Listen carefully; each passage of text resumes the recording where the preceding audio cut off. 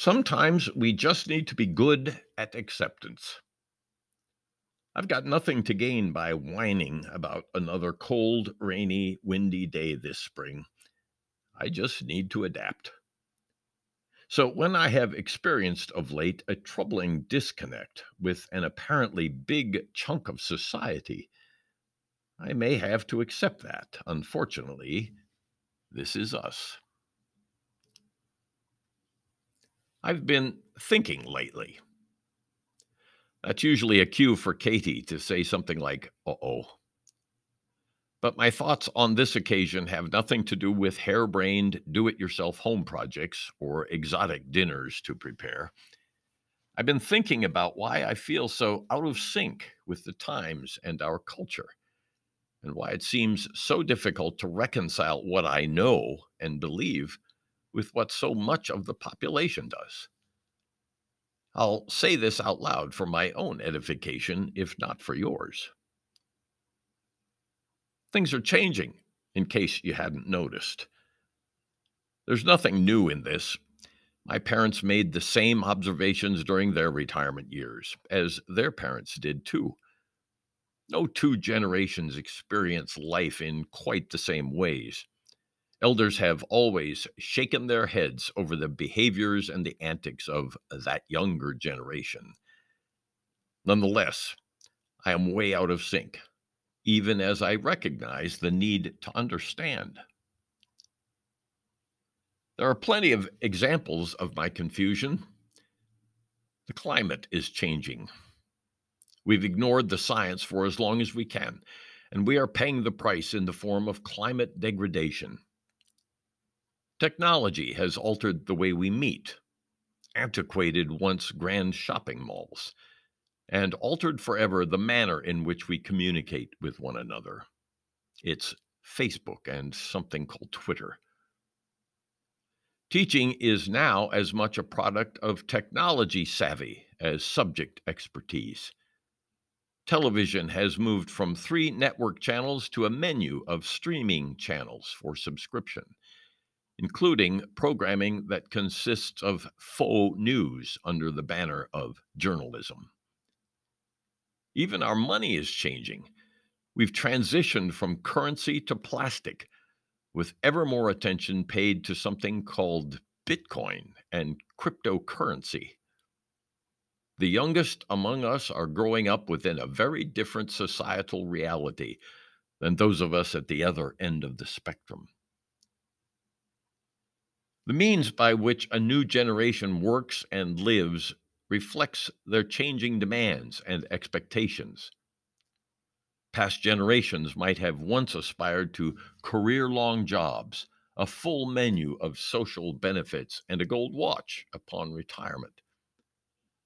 But today's job market entrants possess very different objectives: the flexibility of working from home, a workplace that aligns with personal values, and a more instantaneous gratification combine against a backdrop of racing technology to change our society in unprecedented ways.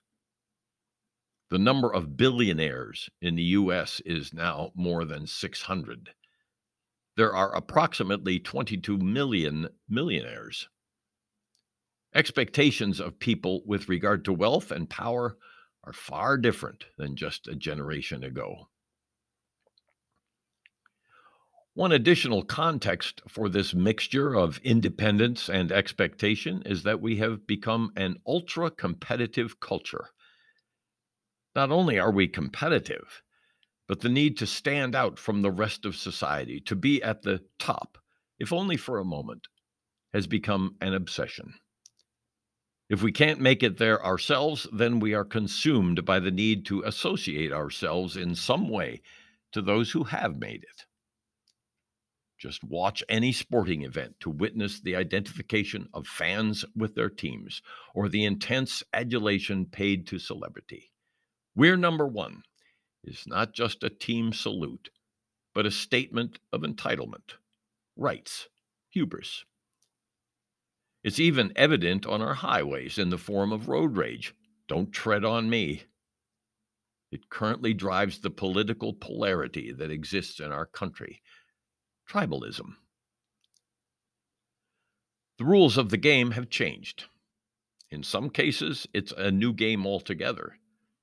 Whether we think that's a good thing or not, the fact is that many of the stabilizing manners, morals, practices, policies, principles, protocols, even the environment of a generation ago have evolved to something else. Our rites and rituals have followed, and the result is a society that is bending toward a new profile.